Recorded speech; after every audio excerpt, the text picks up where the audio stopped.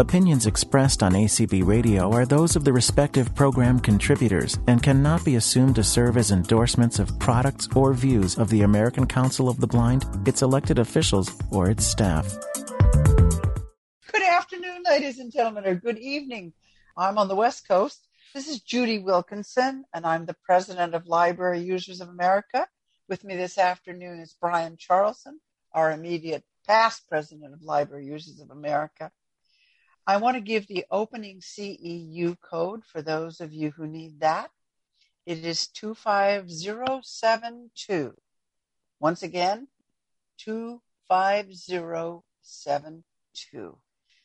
When we were figuring out our program for the convention, we often have one book, one ACB, and we sometimes struggle to identify something for that component. But this year we had no difficulty whatsoever deciding to present this fabulous young woman, Amanda Gorman. We'll be discussing a few of the poems, but mostly we'll be listening to a fabulous presentation of 7 items that Brian has put together. So with no further ado, I'm going to turn it over to you, Brian. Thank you very much. For me, poetry has been kind of a love-hate relationship. There are times in my life when poetry meant a lot to me, and larger portions of my life where I was too busy to partake of that kind of thing. But I will tell you that when I heard Ms. Gorman give her speech at the inaugural this past election, I was blown away. You know, I enjoyed Shakespeare, studying Shakespeare, which of course is poetic language in the form of a play. But anybody who studied Shakespeare knows that his plays were just giant poetry. I never was much into rap, and yet I felt some rap in the cadence of Amanda's poetry. I am very much a political animal, so I do watch the news and am passionate about the issues of the day, and she certainly struck that for me. But I think you'll agree with me that she doesn't just, if you will, write poetically, she thinks poetically. And I think that the initial poem here, the inaugural poem, is a good first step in that. I'm going to be playing these through Windows Media Player, and I've tried to make my JAWS be non-responsive. So let's see whether or not this will work. First, the inaugural poem. Mr. President, Dr. Biden, Madam Vice President, Mr. Emhoff, Americans, and the world. When day comes, we ask ourselves, where can we find light in this never-ending shade? The loss we carry, a sea we must wade. We've braved the belly of the beast. We've learned that quiet isn't always peace. And the norms and notions of what just isn't always just is. And yet the dawn is ours before we knew it. Somehow we do it. Somehow we've weathered and witnessed a nation that isn't broken, but simply unfinished. We, the successors of a country and a time where a skinny Black girl descended from slaves and raised by a single mother can dream of becoming president, only to find herself reciting for one. And yes, we are far from polished, far from pristine, but that doesn't mean we are striving to form a union that is perfect.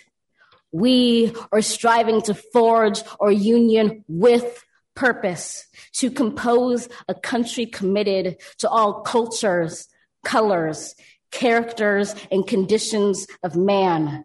And so we lift our gazes not to what stands between us, but what stands before us. We close the divide because we know to put our future first. We must first put our differences aside. We lay down our arms so we can reach out our arms to one another. We seek harm to none and harmony for all. Let the globe, if nothing else, say this is true. That even as we grieved, we grew, that even as we hurt, we hoped, that even as we tired, we tried, that we'll forever be tied together, victorious, not because we will never again know defeat, but because we will never again sow division. Scripture tells us to envision that everyone shall sit under their own vine and fig tree, and no one shall make them afraid. If we're to live up to our own time, then victory won't lie in the blade, but in all the bridges we've made. That is the promised glade, the hill we climb, if only we dare it, because being American is more than a pride we inherit. It's the past we step into and how we repair it. We've seen a force that would shatter our nation rather than share it, would destroy our country if it meant delaying democracy. And this effort very nearly succeeded. But while democracy can be periodically delayed, it can never be permanently defeated. In this truth, in this faith we trust, for while we have our eyes on the future, history has its eyes on us. This is the era of just redemption. We feared it at its inception. We did not feel prepared to be the heirs of such a terrifying hour, but within it we found the power to author a new chapter, to offer hope and laughter to ourselves. So, while once we asked, how could we possibly prevail over catastrophe? Now we assert, how could catastrophe possibly prevail over us? We will not march back to what was, but move to what shall be, a country that is bruised but whole, benevolent but bold, fierce and free. We will not be turned around or interrupted by intimidation, because we know our inaction and inertia will be the inheritance of the next generation. Our blunders become their burdens. But one thing is certain. If we merge mercy with might and might with right, then love becomes our legacy and change our children's birthright. So let us leave behind a country better than the one we were left. With every breath from my bronze-pounded chest, we will raise this wounded world into a wondrous one. We will rise from the gold-limbed hills of the West. We will rise from the wind-swept Northeast, where our forefathers first realized revolution. We will rise from the lake-rimmed cities of the Midwestern states. We will rise from the sun-baked South. We will rebuild, reconcile, and recover in every known nook of our nation, in every corner called our country. Our people, diverse and beautiful, will emerge battered and beautiful. When day comes, we step out of the shade, aflame and unafraid. The new dawn blooms as we free it.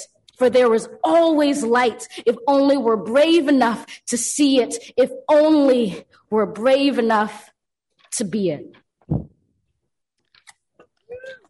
Oh, I don't know about you, but I'm about ready to cry. I know a number of you want to say something, and so we're going to forget all about just a technical discussion and ask you, any of you who would like to raise your hand. Our host is Kristen today, and she will let me know whose hand is raised, and we'll discuss this for a few minutes. Believe me, I have a lot of questions if there are no hands. Kristen, do we have any raised hands? Not yet? Well, I just want to point out, I'll point out a couple of things and then we'll go to the hands. The rap is based on rhyme and permutations of words. So she begins this, where can we find light in this never-ending shade? And notice that she ends it by returning to that theme. The new dawn blooms as we free it, and there is always light if only we're brave enough to see it, if only we're brave enough to be it. Notice those repetitions and that cadence that ends this poem. And this is the kind of repetition and sort of rap quality. I'm so thrilled that a new generation of young folks actually is coming to poetry, though they may call it something else. Isn't that the case? One of the things that I think about this also is, that President Biden had a speech impediment that he worked hard to conquer. We heard about that from the young man that he mentored through just taking enough time to participate in somebody else's effort. And it turns out that Amanda also had a significant speech impediment. But I challenge you, in hearing her recite her own poetry, to hear any stumble of any kind.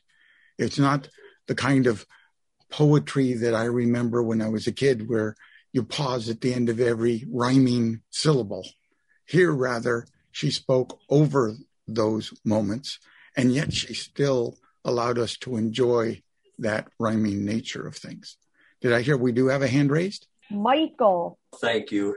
I just wanted to contribute that when I listened to her presentation at the inaugural, I was listening for the politics of what she had to say. And I left the end of the poem thinking, well, it was a good political speech. I don't know that I heard much poetic structure. But I have to admit that listening to it again and listening for more than the politics, which I felt I already understood, really allowed me to look at that. And although I don't consider myself any great poetry, I did survive a graduate seminar in poetry and have worked with some really good poets. That is an extremely technically well-structured poem. I missed that the first time, and I thank you all for making me listen to it again to get that. Let me remind people this is available from NLS, and I'm hoping someone will produce it in Braille. And I'm beginning to think maybe the next edition of our ledger might want to include this, Sharon, because it is available in the free domain. And I think we might want to consider that. Okay, thank you so much, Michael Byington. Annie. Hi. Yeah, I was noticing, I really liked her, the musicality of her poem. I mean, that's a style often heard in spoken word, and you get the similar rhythms, and it was almost prayerful. I mean, I never would have thought to consider it a rap, but I mean, she's so articulate, and the rhythm that she uses, I love, she does have a rhythm about her, and it just makes it flow really nicely. And I don't know the quote word for word, but how she said, it's not, because we're never going to be a perfect union, but we can strive for unity. Yes. And I love the line about something just is, but it isn't necessarily justice. Yes. I like the play on words that she does when she's using a set of words that have a connection to them. Sometimes the connection is by their meaning, but sometimes it's the sound of the word, and sometimes it's the cadence of the word that makes the series work for me and work for the narrative. Brian, I don't know how much time we can spend here, but if there's another hand or so, we could take it. It's participation. Hello, this is Alice. I just wanted to add that in April, National Poetry Month, this past April, National Braille Press had a poetry circle. Thanks to Catherine Schneider, whom some of you may know, the poem by our Youth Poet Laureate was made available to participants. And about a couple of weeks or so after the poetry circle in April, many of us did receive that poem in Braille from National Braille Press. And also, I just wanted to mention that so much of the rhythm of that poem does remind me of some of the poetry of Maya Angelou, and I believe I read that the Youth Poet Laureate was indeed wearing a piece of jewelry or something that was reminiscent of Maya Angelou that had been given to her by Oprah Winfrey. But the other point I would like to mention in this regard, and while she's brought so much attention, thankfully, to poetry with this poem, let's not forget the poet laureate Joy Harjo. The NLS Bard has almost all of the books by Joy Harjo, and she's going into her third term as poet laureate, and that's quite unusual, to say the least. But thank you for having this program today. You're more than welcome. You mentioned Maya Angelou, and when you're in ACB as long as I've been, and in a position where you get to or have to go to special events in the name of ACB, it was my pleasure to once meet Maya Angelou. And I'm telling you, Wow. That's one of life's big experiences. When you're meeting with and having a conversation with somebody who is 9/10 spirit and only 1/10 flesh. And she definitely was that way. And I imagine that if I ever get a chance to meet Amanda, I'll feel the same way. So are we ready for the next poem? I think we better go on. So let's enjoy the next thing you've got queued. Let's see if this works properly now. I have 2 questions for you. 1, whose shoulders do you stand on? And 2, what do you stand for? These are 2 questions that I always begin my poetry workshops with students, because at times poetry can seem like this dead art form for like old white men who just seem like they were born to be old, like, Benjamin Button or something. And I ask my students these 2 questions, and then I share how I answer them, which is in these 3 sentences that go, I am the daughter of Black writers, who are descended from freedom fighters who broke their chains and changed the world. They call me. And these are words I repeat in a mantra before every single poetry performance. In fact, I was like doing it in the corner over there. I was like making faces. And so I repeat them to myself as a way to gather myself, because I'm not sure if you know, but public speaking is pretty terrifying. I know I'm on stage and I have my heels and I look all glam, but I'm horrified. And the way in which I kind of strengthen myself is by having this mantra. Most of my life, I was particularly terrified of speaking up because I had a speech impediment, which made it difficult to pronounce certain letters, sounds, and I felt like I was fine writing on the page. But once I got on stage, I was worried my words might jumble and stumble. What was the point in trying not to mumble these thoughts in my head if everything's already been said before? But finally, I had a moment of realization where I thought, if I choose not to speak out of fear, then there's no one that my silence is standing for. And so I came to realize that I cannot stand standing to the side, standing silent. I must find the strength to speak up. And one of the ways I do that is through this mantra where I call back to what I call honorary ancestors. These are people who might not be related to you by blood or by birth, but who are more than worth saying their names because you stand on their shoulders all the same. And it's only from the height of these shoulders that we might have the sight to see the mighty power of poetry, the power of language made accessible, expressible. Poetry is interesting because not everyone is going to become a great poet, but anyone can be, and anyone can enjoy poetry. And it's this openness, this accessibility of poetry that makes it the language of people. Poetry has never been the language of barriers. It's always been the language of bridges. And it's this connection making that makes poetry, yes, powerful, but it also makes it political. One of the things that irritates me to no end is when I get that phone call, and it's usually from a white man, and he's like, man, Amanda, we love your poetry. We'd love to get you to write a poem about this subject, but don't make it political. Which to me sounds like I have to draw a square, but not make it a rectangle, or like build a car and not make it a vehicle. It doesn't make much sense because all art is political. The decision to create, the artistic choice to have a voice, the choice to be heard is the most political act of all. And by political, I mean poetry is political in at least 3 ways. 1, what stories we tell when we're telling them, how we're telling them, if we're telling them, why we're telling them, says so much about the political beliefs we have about what types of stories matter.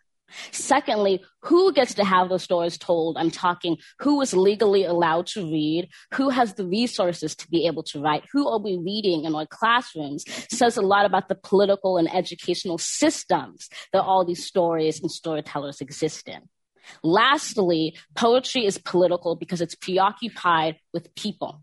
If you look in history, notice that tyrants often go after the poets and the creatives first. They burn books. They try to get rid of poetry and the language arts because they're terrified of them. Poets have this phenomenal potential to connect the beliefs of the private individual with the cause of change of the public, the population, the polity, the political movement.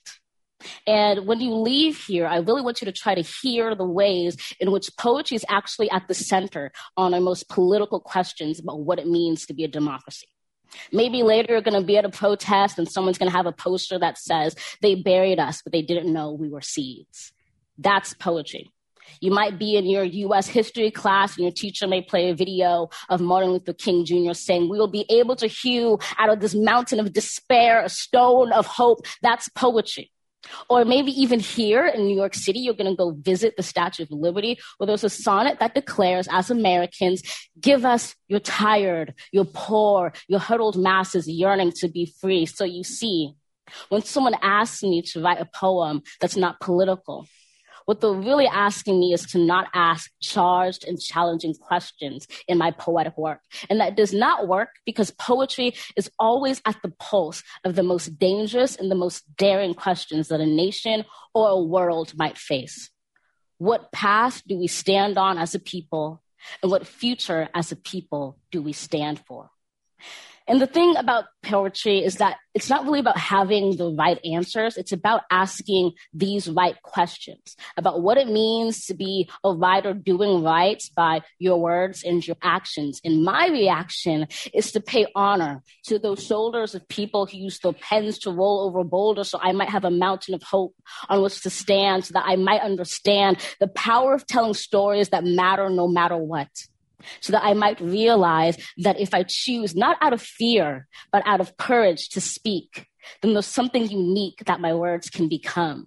And all of a sudden, that fear that my words might jumble and stumble go away as I'm humbled by the thoughts of thousands of stories a long time coming that I know are strumming inside me as I celebrate those people in their time who stood up so this little Black girl could rhyme, as I celebrate and call their names all the same. These people who seem like they were just born to be bold. Maya Angelou, Ntozake Shange, Phyllis Wheatley, Lucille Clifton, Gwendolyn Brooks, Joan Wicks, Audre Lorde, and so many more. It might feel like every story has been told before, but the truth is no one's ever told my story in the way I would tell it, as the daughter of Black writers who are descended from freedom fighters who broke their chains and changed the world. They call me. I call them. And one day I'll write a story right by writing it into a tomorrow on this earth more than worth standing for. Oh, the girl talks poetry all the time, it looks like. Exactly. You know, there she was giving a lecture at a seminar of students studying poetry. And you couldn't tell where the lecture ended and the poetry began. It was just interleaved from the first syllable through the last statement.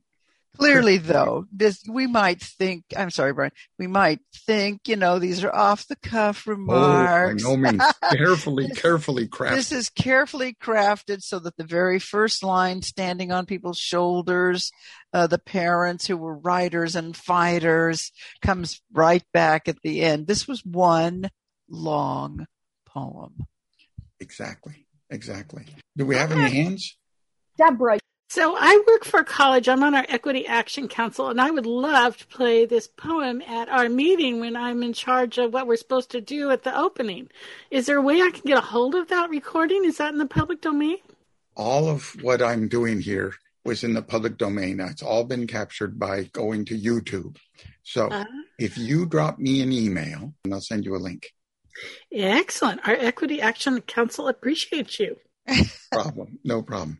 It is pretty amazing that whole story, rhyme, poem, it speaks to the value of poetry. It speaks to the importance of learning from others and acknowledging how much you are what you are because of those who came before you. And we certainly know that in this organization, don't we? Absolutely. Absolutely. And just to put in a plug, Deborah will be back as one of the hosts of the next segment that we're doing this afternoon about book clubs. But in the meantime, how about another hand? Annie.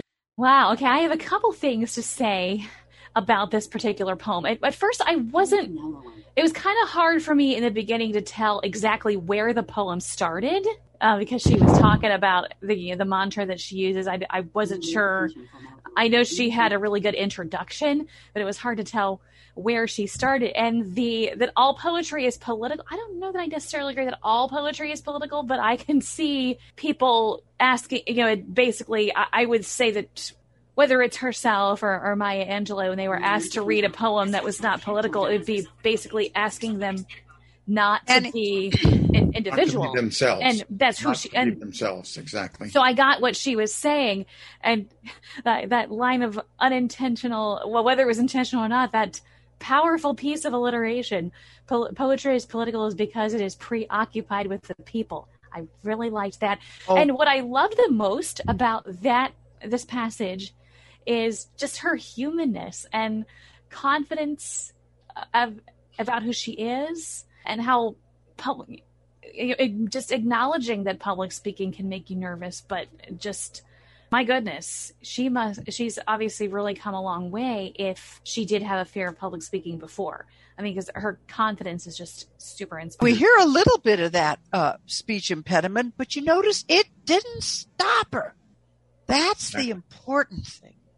Even she mispronounced, for lack of a better description, the word poetry at least twice that I heard. But again, that made it no less articulate. Exactly. Do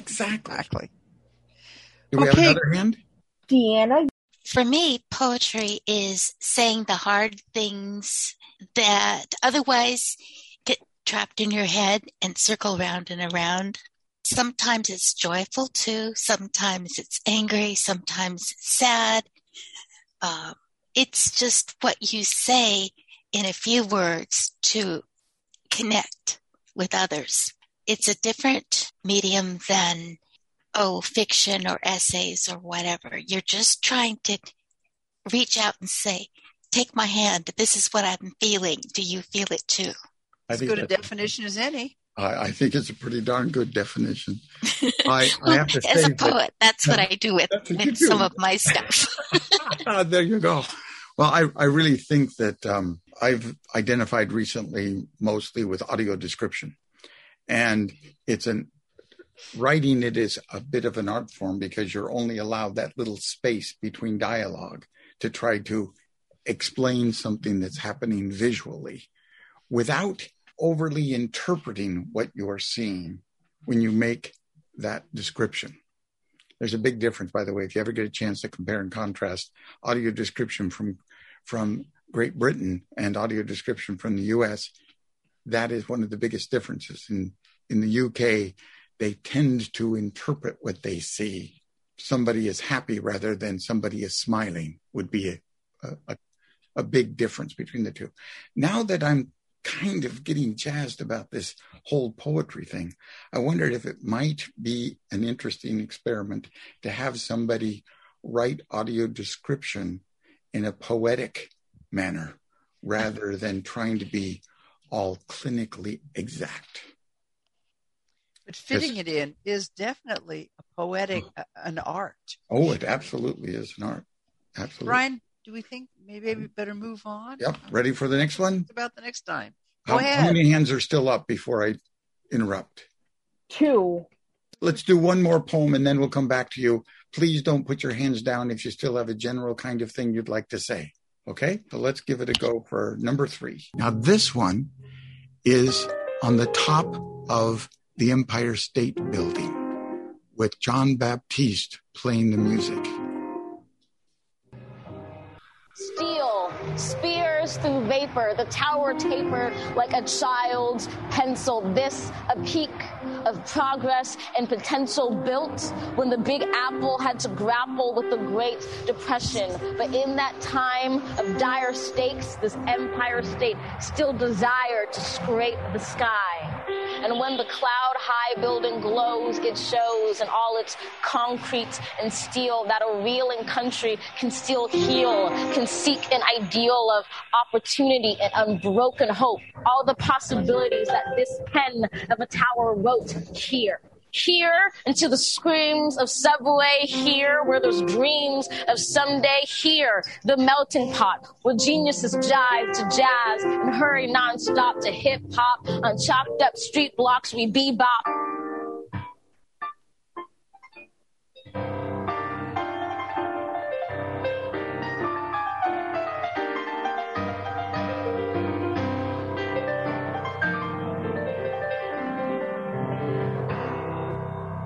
We wild, we want, we stunt, we strive, we hustle, we hungry, we run free, here we come, we one country, we ain't done, see, we've begun the task of building a tower together, not stacked with steel or stone, but heart and home. We hone a nation that's a myriad like Manhattan. On each block, you'll find the Black, the Latin, the indigenous, the religious, lovers beyond labels, the disabled community, foreigners and sojourners on each corner of this land, in this cacophony of a country.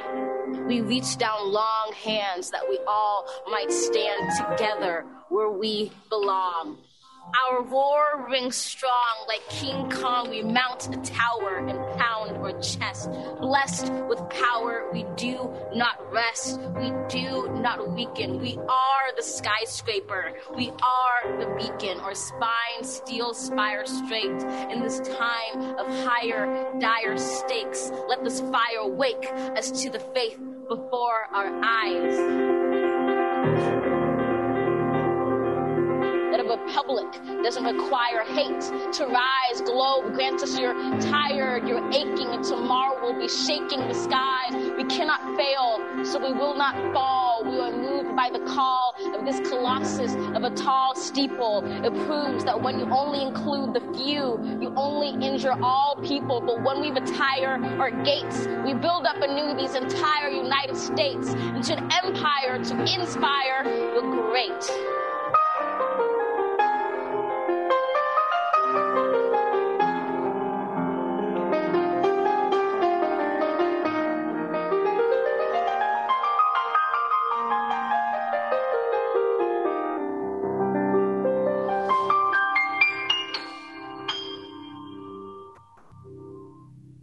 How do they get that grand piano up there?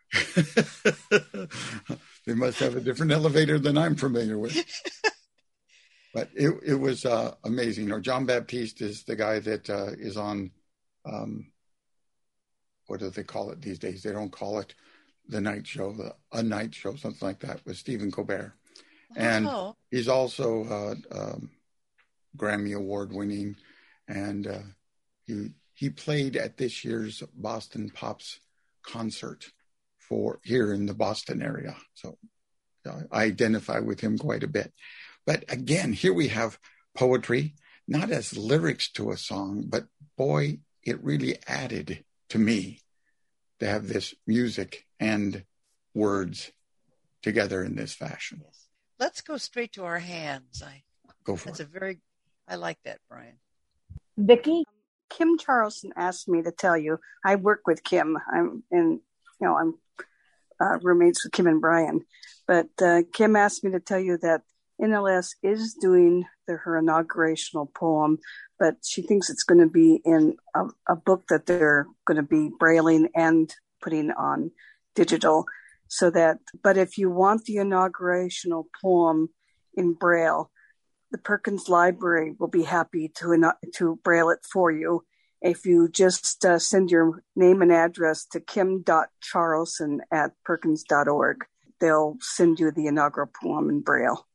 Thank you so much, Vicki. And we'll put that in our next Blue Ledger. It'll actually take a lot less space than putting the entire poem. Thank you, Vicki.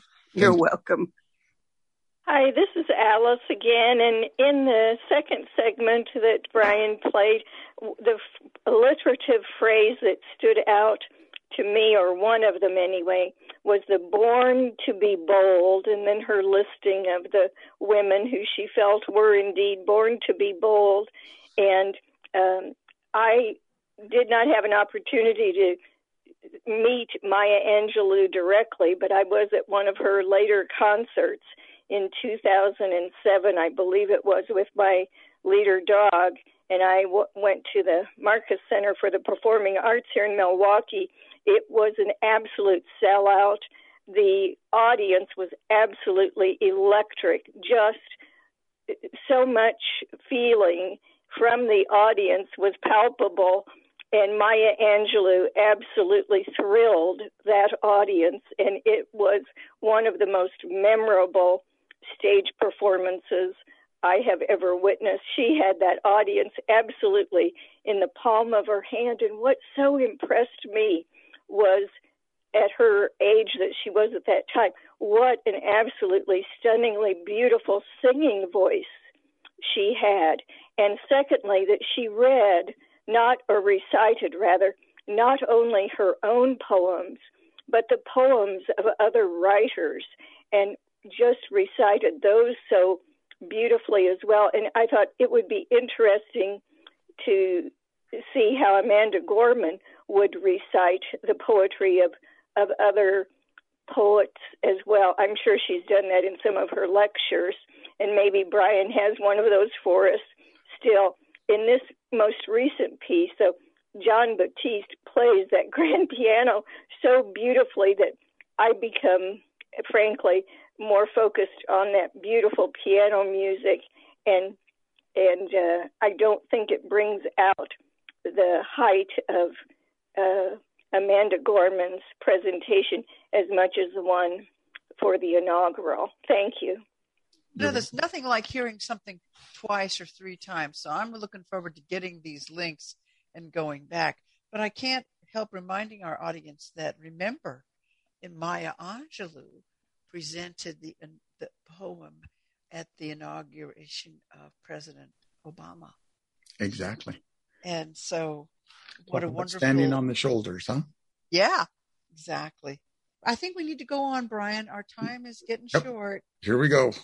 A little bit more music with this one as well, and perhaps you'll understand why it's near and dear to my heart. 3 years ago, to be exact, our founders dared to declare the world's most revolutionary act, a pact sworn for liberty and equality. Out of many was born one people, a teeming nation made of nations, at its very foundation, a dream for life, liberty, and the pursuit of happiness.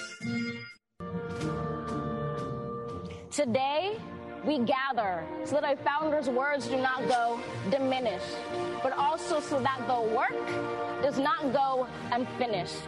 For it's not just in a declaration of independence, but the everyday declaration of its descendants that make a people equal. It is our right and our role to remember these words scratched on a scroll so we may live them and heal our nation whole. We roll up our sleeves. We believe in the dream, in these American stories, in the glory of the struggle. For it is from our struggle that comes our nation's strength. For the lengths that we fight for what is right is the fullest measure of our country's might. And while we cannot shake or cast aside our past, every day we write the future. Together we sign it, together we declare it, we share it. For this truth marches on inside each of us.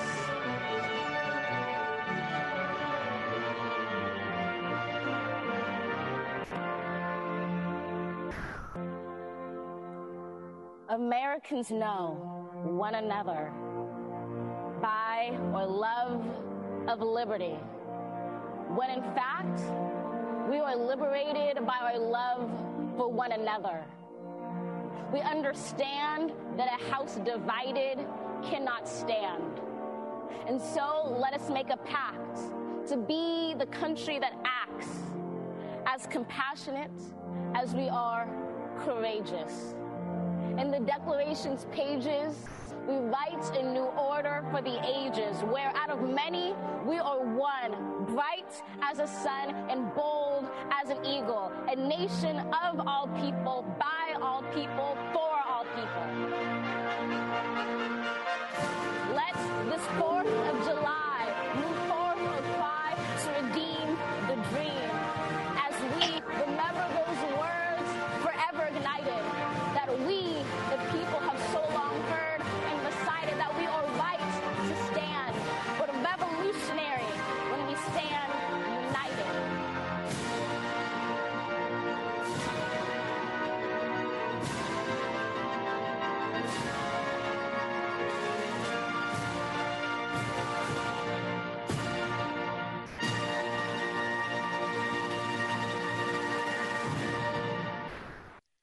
So, what do you think?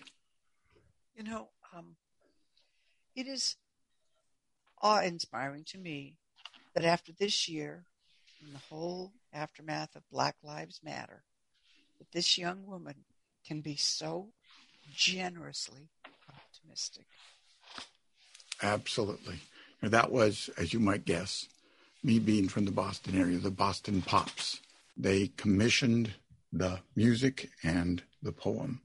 And, you know, when we talk about politics, so often it's negative, you know, we're against this or against that. But here, politics acknowledge the imperfection of the world we live in, but still, if you will, honored what we have achieved up to this point and what our goals are going forward.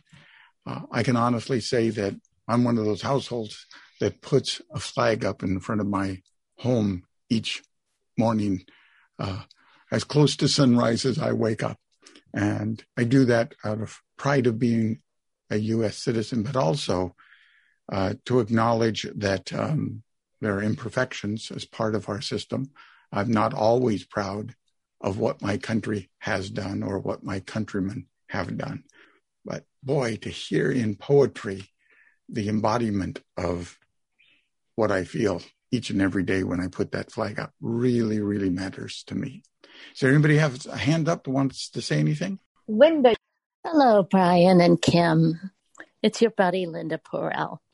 Hey, how are things out on the West Coast? They're great. And you ought to recognize the voice of your friend Judy, not Kim. Oh, Kim. I know, you're right. Well, I was still thinking about what Vicki said earlier. I was thinking, yay, Kim. So, yay, Judy. This is a fabulous presentation. Thank you, guys. But I guess carrying on what Brian was just talking about is that sense of there's such controversy recently about teaching elements of something called critical race theory, which is even a misnomer for what's being taught, and that there are people who are concerned that us looking at our past is un-American. And I want to say that this person, Amanda Gorman, and so many other wonderful creative folks these days are incredibly American in what they're putting out. And I feel inspired by everything that I read by her and others like Nicole Hannah-Jones and other folks who really capture, they look back, but they also look ahead. And that's the important thing. So thanks for doing this presentation. You're more than welcome. Totally agree with you. Is there another hand? Michael? Thank you. I'll try to be brief since I did speak before, but I wanted to compliment Brian on presenting two interesting aspects of the whole art form of poetry to music or music to poetry, and to say that there are many different approaches by which the people who ruminate on such things figure out how that should be done. he had an example, first of all, with Batiste, and I don't know if he was just improvising or if that was a piece, but he was very clearly adapting the piece to the poetry and to the rhythm of the poetry, etc., and doing so very well. But in the second piece with the Boston Pops, where you're dealing with an entire orchestra, Amanda was doing a wonderful job of adapting the poetry to the piece of music. And there is a continuum when trying to marry poetry and music, where one, first of all, has to have an agreement between the musician or musicians and the poet as to where it fits on that continuum and how are we going to address that. And I think these were two really good examples of that. I would also say that one of my favorite legally blind poets is a gentleman named Dr. Herbert Guggenheim, who has performed his poetry numerous times at the FIA showcases over the years. And one year we had a pianist that we had hired to accompany some folks who was just incredible at listening to a poem and figuring out how to improvise appropriately for that poem. And it really made one of the most incredibly unified performances that I think I have ever heard of poetry and music. That is something which Amanda does well, but it's something that is an interesting adaptation to poetry that I think is really just coming into its own. And thank you. Thank you, Michael. Michael. Brian, we have 3 more pieces. Here we go. I'm afraid we need to move on. Here goes the next one here. Again, if you already have your hand raised and you have some more general things to say, hang in there. We'll get to you, I promise. More music to accompany this one. On Christmas Eve, 1968, astronaut Bill Anders snapped a photo of the Earth as Apollo 8 orbited the moon. Those 3 guys were surprised to see from their eyes a planet looked like an Earthrise, a blue orb hovering over the moon's gray horizon with deep oceans and silver skies. It was our world's first glance at itself, a first chance to see a shared reality, a declared stance, and a commonality, a glimpse into our planet's mirror. And as such drew nearer, our own urgency became clearer as we realized that we hold nothing dearer than this floating body we all call home. We've known that we're caught in the throes of climactic changes some say will just go away, while some simply pray to survive another day. For it is the obscure, the oppressed, the poor who, when the disaster is declared done, still suffer more than anyone. Climate change is the single greatest challenge of our time. Of this, you're certainly aware. It's saddening, but I cannot spare you from knowing an inconvenient fact, because it's getting the facts straight that gets us to act and not to wait. So I tell you this not to scare you, but to prepare you, to dare you to dream a different reality where, despite disparities, we all care to protect this world, this riddled blue marvel, this little true marvel, to master the verve and the nerve to see how we can serve our planet. You don't need to be a politician to make it your mission to conserve, to protect, to preserve that one and only home that is ours. To use your unique power to give next generations the planet they deserve. We are demonstrating, creating, advocating. We heed this inconvenient truth because we need to be anything but lenient with the future of our youth. And while this is a training and sustaining the future of our planet, there is no rehearsal. The time is now, because the reversal of harm and protection of a future so universal should be anything but controversial. So, Earth, pale blue dots, we will fail you not, just as we chose to go to the moon. We know it's never too soon to choose hope. We choose to do more than cope with climate change. We choose to end it. We refuse to lose. We do this and more, not because it's very easy or nice, but because it is necessary. Because with every dawn, we carry the weight of the fates of this celestial body orbiting a star. And as heavy as that weight sounded, it doesn't hold us down, but it keeps us grounded, steady, ready, because an environmental movement of this size is simply another form of an Earthrise. To see it, close your eyes visualize that all of us in this room and outside of these walls or in these halls, all of us change makers, or in a spacecraft floating like a silver raft in space, and we see the face of a planet anew. We relish the view, we witness its round green and brilliant blue, which inspires us to ask deeply, wholly, what can we do? Open your eyes, know the future of this wise planet is right in sight, right in all of us. Trust this earth uprising, all of us bring light to exciting solutions never tried before, for it is our hope that implores us at our uncompromising core to keep rising up for an earth more than worth fighting for. So, is she political? Absolutely she is. Is it all a matter of racial tension? Not on your life. It's about the issues of the day, isn't it? And certainly global warming. My friends out on the West Coast who have spent most of this summer gasping in the heat. As we speak right now, here where I live, we've had the wettest July in history here in Massachusetts. So I'm pleased that she took the time to write a poem about one of my favorite pictures of all time, the Earthrise picture. So what do others think? I think we have time for one question because I think we really want to hear the last two pieces. Thank you so much. Really do appreciate that. That was the only one. Okay, so we move on to the next poem then. Right, let's go. Here we go. You will be told that this is not a problem, not your problem. You will be told that now is not the time for change to begin, told that we cannot win.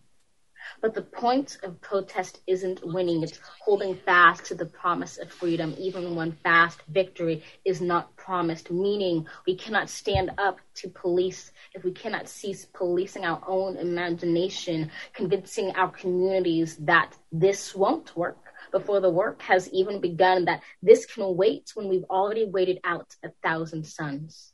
By now, we understand white supremacy and the despair it demands are as destructive as any disease. So when you're told that your rage is reactionary, remember that rage is our right. It teaches us it is time to fight in the face of injustice. Not only is anger natural, but necessary, because it helps carry us to our destination. Our goal has never been revenge, just restoration, not dominance, just dignity, not fear, just freedom, just justice. Whether we prevail is determined not by all the challenges that are present, but by all the change that is possible.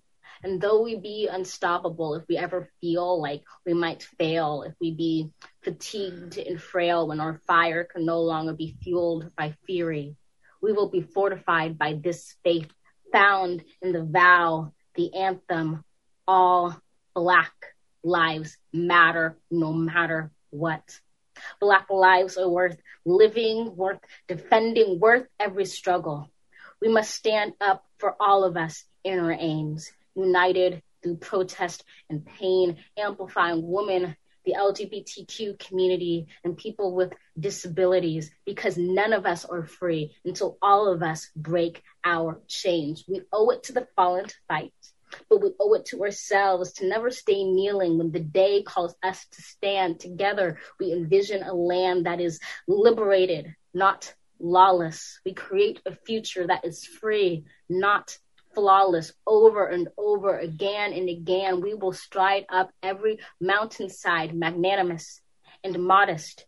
We will be protected and served by a force that is honored and honest. This is more than protest. It's a promise. They just get better and better. Don't they? Don't they? Now, you notice that she's mentioned disability in at least 3 of these pieces. She sees people with disabilities as having commonality with other minorities, whether it be racial or sexual orientation, whatever. She gets us as a community with commonality. You can tell by the audio of that piece that it was done during pandemic, during isolation, not in a fancy studio, but, hovering over a microphone. And I think it added to it in its own way, especially when I contrasted it with all that musical support of the more grandly produced pieces. What's our time check? It's just a little after 2. Shall we play the last one and then go on with questions as long as we can? I think that's a good idea. So here we go with the next piece. My poem is called In This Place, an American Lyric. There's a poem in this place, in the footfalls, in the halls, in the quiet beat of the seats. It is here at the curtain of day where America writes a lyric you must whisper to say. There's a poem in this place, in the heavy grace, the lined face of this noble building, collections burned and reborn twice. There's a poem in Boston's Copley Square, where protest chants tear through the air like sheets of rain, where love of the many swallowed hatred of the few. There's a poem in Charlottesville, where tiki torches string a ring of flame tight round the wrist of night, where men so white they gleam blue seem like statues, where men heap that long wax burning ever higher, where heather higher blooms forever in a meadow of resistance. There's a poem in the great sleeping giant of Lake Michigan, defiantly raising its big blue head to Milwaukee and Chicago. A poem begun long ago, blazed into frozen soil, strutting upward and aglow. There's a poem in Florida, in East Texas, where streets swell into a nexus of rivers, cows afloat like mottled buoys in the brown, where courage is now so common that 23-year-old Jesus Contreras rescues people from floodwaters. There's a poem in Los Angeles, yawning wide as the Pacific tide, where a single mother swelters in a windowless classroom, teaching Black and brown students in Watts to spell out their thoughts so her daughter might write this poem for you. There's a lyric in California where thousands of students march for blocks, undocumented and unafraid, where my friend Rosa finds the power to bloom in deadlock, her spirit the bedrock of her community. She knows hope is like a stubborn ship gripping a dock, a truth that you can't stop a dreamer or knock down a dream. How could this not be her nation, su nacion, our country, our America, our American lyric to write to? A poem by the people, the poor, the Protestant, the Muslim, the Jew, the native, the immigrant, the Black, the brown, the blind, the brave, the undocumented and undeterred, the woman, the man, the non-binary, the white, the trans, the ally, to all of the above and more. Tyrants fear the poet. Now that we know it, we can't blow it. We owe it to show it, not slow it. Although it hurts to sow it when the world skirts below it. Hope, we must bestow it like a wick in the poet so it can grow lit, bringing with it stories to rewrite. The story of a Texas city depleted but not defeated, a history written that need not be repeated, a nation composed but not completed. There's a poem in this place, a poem in America, a poet in every American who rewrites this nation, who tells a story worthy of being told on this minnow of an earth, to breathe hope into a palimpsest of time, a poet and every American who sees that our poem penned doesn't mean our poems end. There's a place where this poem dwells. It is here. It is now. In the yellow song of dawn's bell, will we write an American lyric we are just beginning to tell? We can't blow it. We have to show it. We know it. Poet. Let's see who has something to say. We have a few minutes. Deborah. Thank you. Thank you. I just, I just have to say that, I love her politics and her sensibility, but most of all, I just love the music of her language. She needs no music. There is so much music in her words and all of the brilliance of all the internal rhymes. It's just amazing. So I have looked forward to this session so much, and I was out, and as life would have it, racing had no control over the car I was in, and so I came in just as Brian and I was literally in my front door and pulling out my phone and tapping on the link so as not to miss another minute. And what I've heard has just been wonderful. And I came in, Brian, when you were talking about the flag. And so my question is this going to be a podcast that I can hear what I missed later? Thank you. Thank you. It's wonderful. So yes. So far as I know, every session will be eventually a podcast. Yeah, it's my understanding that there will be priority in terms of which ones go up first, because there has to be engineering involved, but that all sessions are expected to live as podcasts. Absolutely. Other hands? Cheryl. Cheryl, welcome. Hi, this is Cheryl. I am so blown away by this experience. I think, just having a chance to pay close attention to everything Amanda is telling us has been really, I'm amazed and I'm encouraged. I think in all of her poems, whatever the focus has been, there's been an aspect where she's telling us that there's hope and that we as individuals have a way to make the hope a reality, that it's, that we're not sort of stuck in the past, that we're not so tied down by sort of obstacles today that we can't act. And so thank you so much for this. I wasn't sure what I was going to get, but I'm so glad I came because I know this is overused, but this has truly been, and her words are truly inspiring. So thank you very much. Thank you for coming. I appreciate that. Maybe one last question, if we can make it fairly quick. We do not have any other hands. Okay. Great.